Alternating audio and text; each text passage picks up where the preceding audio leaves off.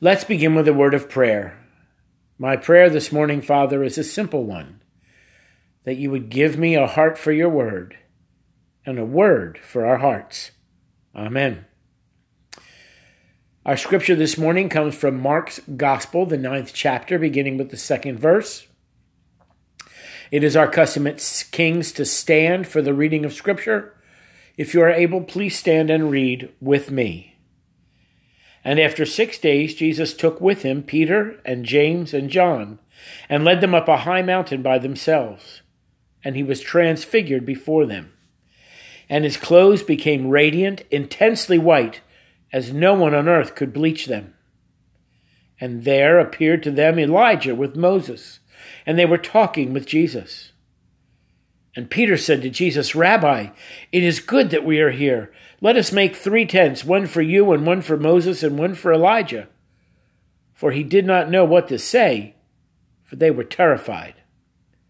And a cloud overshadowed them, and a voice came out of the cloud. "This is my beloved Son. Listen to him." And suddenly, looking around, they no longer saw anyone with them but Jesus only. And as they were coming down the mountain, he charged them to tell no one what they had seen until the Son of Man had risen from the dead. Here ends the reading of God's holy word. I'm going to skip the children's sermon today because the majority of the children's sermon revolves around pictures on the PowerPoint, which we won't see today as church is canceled due to the ice storms. So as I was preparing for this sermon, there were many different routes that the commentators went. Some talked about Jesus and the transfiguration and our hope in the future that we will have transfigured bodies and celebrate and worship and praise in heaven forever. Some commentators talked about Peter and his willingness to stay on the top of the mountain and the necessity of him going down the mountain to do ministry. Some commentators talked about the importance of God saying, "This is my beloved Son, listen to him." Because in this day and age of noise, world noise and television noise and internet noise and tweet noise, we need to separate out the Word of God and listen. None of those really resonated with my heart as I prepared my sermon. But you know what really spoke to me? Was the fact that they were on a mountain. Now, anybody who knows Vicky knows that Vicky likes to climb mountains. And anybody who knows me knows that I don't like to climb mountains. In fact, before I met Vicky, I'd only ever been up one mountain, and I had driven to the top in a car. Vicky's and my first big vacation together. We went down to North Carolina, and she had a book of hikes. And the first one said it was a beginning hike.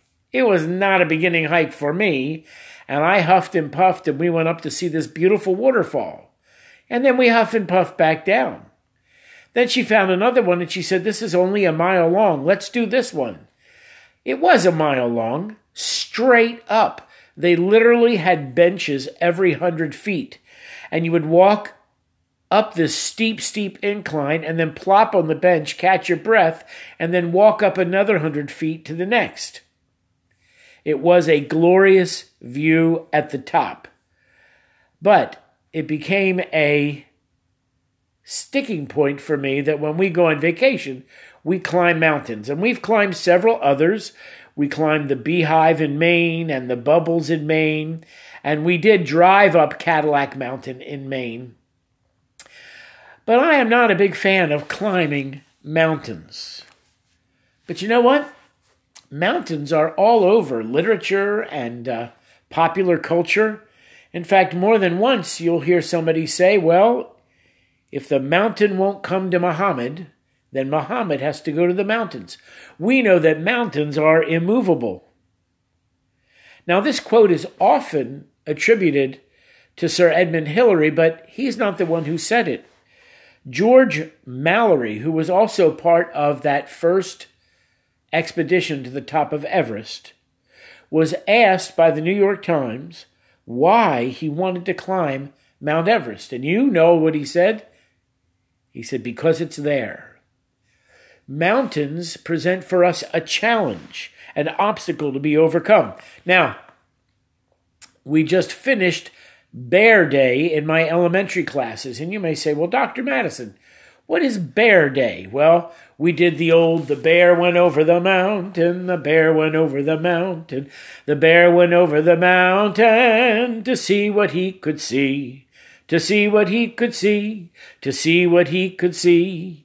Then you take a big breath and sing, the other side of the mountain, the other side of the mountain, the other side of the mountain is all that he could see. And we read a book about terrific bear, about a little bear who is so self-conceited that he gives himself stickers when he does a good job. And then we finish up with two activities. One is a bear hunt. You remember this from your childhood. You pat your legs, you clap your hands, and you snap, and you chant, we're going on a bear hunt. Gonna catch a big one. And you go through a wheat field and over a bridge and up a tree, and then you find the bear, and then you run all the way home. Well, why does this fascinate little children? Because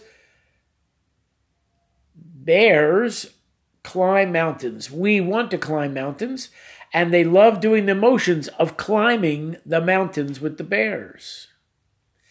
Now, speaking of mountains, the psychologist Jean Piaget discovered that children who are under the age of 7 have an inability to see a mountain from your perspective. What does this mean? He made a little 3D model of a mountain, and on one side, let's say he put an eagle and a cow and a little pond. And on the other side of the mountain, he put a goat, a shepherd, and a stream. And the child is on one side of the mountain, and the grown-up, the tester, is on the other. And he would say to the child, what do you see? And if the child was on the side with the eagle and the cow and the pond, that's exactly what the child would say. I see an eagle and a cow and a pond. Then the test administrator would say, what do I see on my side? And the child would emphatically say, you see the eagle, the cow, and the pond. Because they only have the ability to see it from their perspective. So then the test administrator would spin the mountain, and now the child could see the goat, the shepherd, and the stream. Ask the child what they see. Oh, I see a goat, a shepherd, and a stream. Now remember, the child knows that the other side of the mountain has an eagle and a cow and a pond. But when the test administrator asks, what do I see? The child responds, you see the goat, the shepherd, and the stream. It's called egocentrism. It's the inability to see things from somebody else's perspective. We need to climb the mountains in our life, sometimes just to get a new perspective. Now, this story for me is unique in the Gospels because it's not a parable. It's not a teaching. It's not a healing or a multiplying miracle. And it's not a public declaration. In fact, it's just Jesus and 3 of his disciples. Another unique part of this story is that it's really 2 stories in one. One is a story of Jesus, who is transfigured and knows what's coming in the future, knows what heaven is like. He needs reassurance and strength for this difficult journey on which he's embarked to the cross. And he knows Moses as the father of Judaism as a religion, and Elijah, who shared great faith or showed great faith in unimaginable adversity. Jesus resonates at this point in his life with these 2 pillars of the Jewish faith. Now let's look at the disciples' side of the story. Jesus has already told them in chapter 8 that he is going to be persecuted and crucified and come back from the dead. And the disciples refused to believe. They deny what's coming. The disciples have no clue what heaven is like. The disciples at this moment in time need to see the real Jesus. What does that mean? The real Jesus that stepped down from his heavenly throne. Not the man, but the God-man. And the disciples need to see Jesus from God's perspective. They need, in essence, to turn that mountain around to the other side. They've only been able to see Jesus from their own perspective, and now they need to see Jesus from God's perspective. So for me, there are 4 lessons. The first one is this. Jesus went with his disciples up the mountain. The second is this. In solitude, separated from the world, God's voice was heard. In fact, there's only 2 times in the Gospels when God audibly speaks on behalf of his son Jesus. One is at the baptism when he says, "This is my beloved son in whom I am well pleased." And this time when he says, "This is my beloved son, listen to him." The third is this. Ministry requires that we leave the top of the mountain. And the fourth is this. We must proclaim the risen Christ. So let's look at these individually. The first one is this. Jesus went up the mountain with the disciples. You do not need to climb the mountain alone. Now, I remember when I was a young man watching late night TV, do you remember they used to do the compilation albums? And one of the compilation albums was the great gospel singers of our day. And one of the songs that they sang really stuck with me. It was called The Rough Side of the Mountain by Reverend F.C. Barnes. I want you to hear what F.C. Barnes wrote about going up the mountain with Jesus. Oh Lord, I'm striving, trying to make it through this barren land. But as I go from day to day, I can hear my Savior say, trust me, child. Come on and hold my hand. I'm coming up on the rough side of the mountain. I must hold to God, his powerful hand.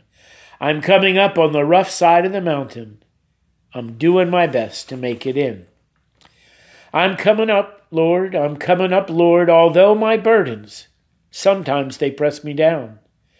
But if I can only keep this faith, I'll have strength just to run this race. I'm looking for my starry crown. I'm coming up on the rough side of the mountain. I must hold to God, his powerful hand. I'm coming up on the rough side of the mountain. I'm doing my best to make it in. And then this verse. This old race will soon be over. There'll be no more race to run. And I will stand before God's throne. All my heartaches will be gone. I'll hear my Savior say, welcome home. I'm coming up on the rough side of the mountain. I must hold to God, his powerful hand. I'm coming up on the rough side of the mountain. I'm doing my best to make it in. Jesus went up the mountain with them. Jesus goes up the mountain with us. You don't have to go alone. The second thing I think we can learn is this. We need to find solitude to hear God's voice.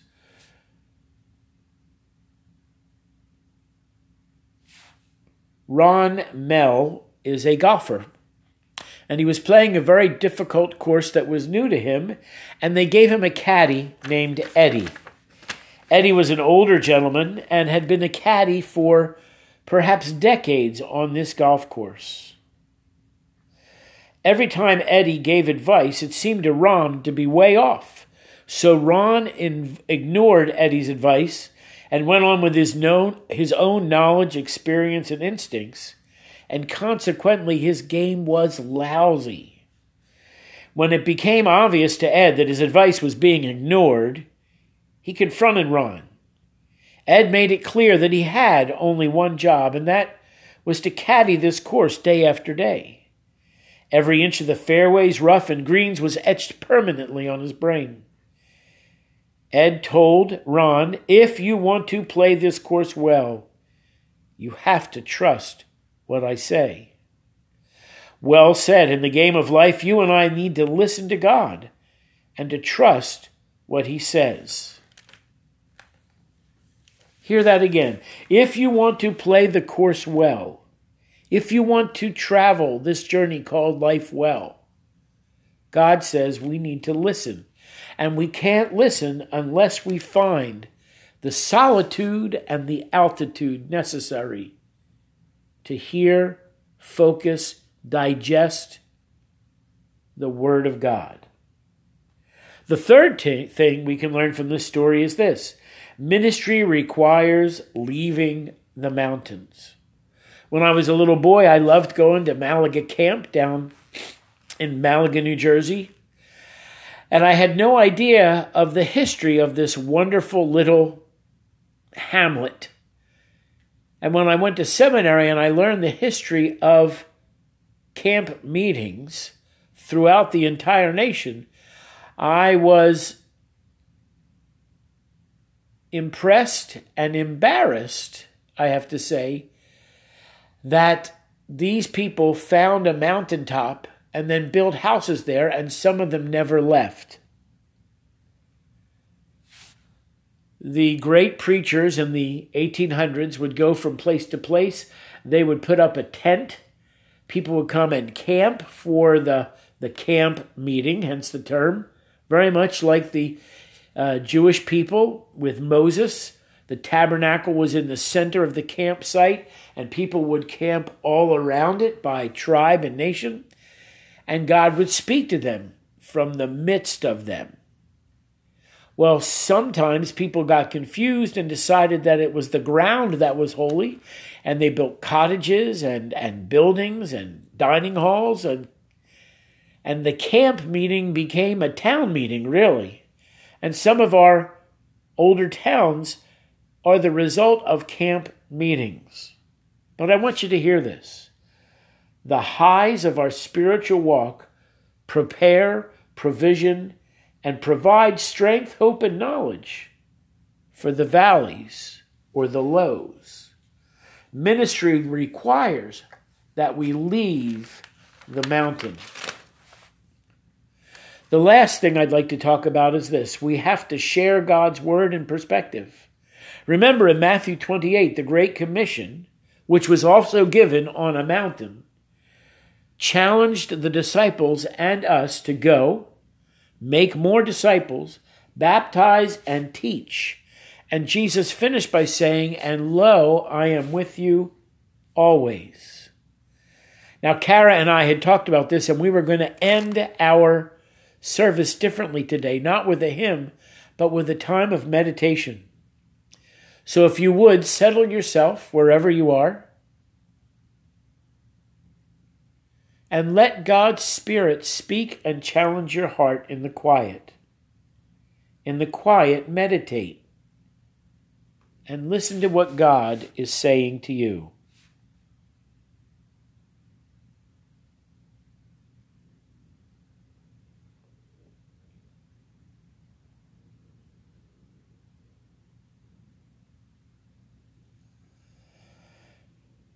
In the quiet, meditate on what has God said and what do you need to rehear.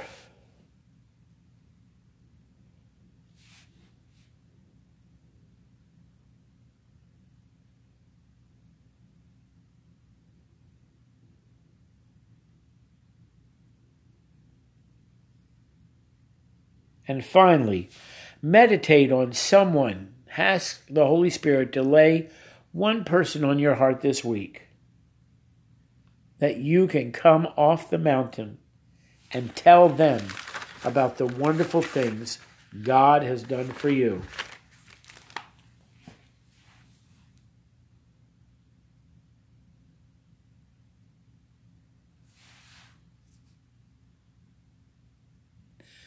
Amen.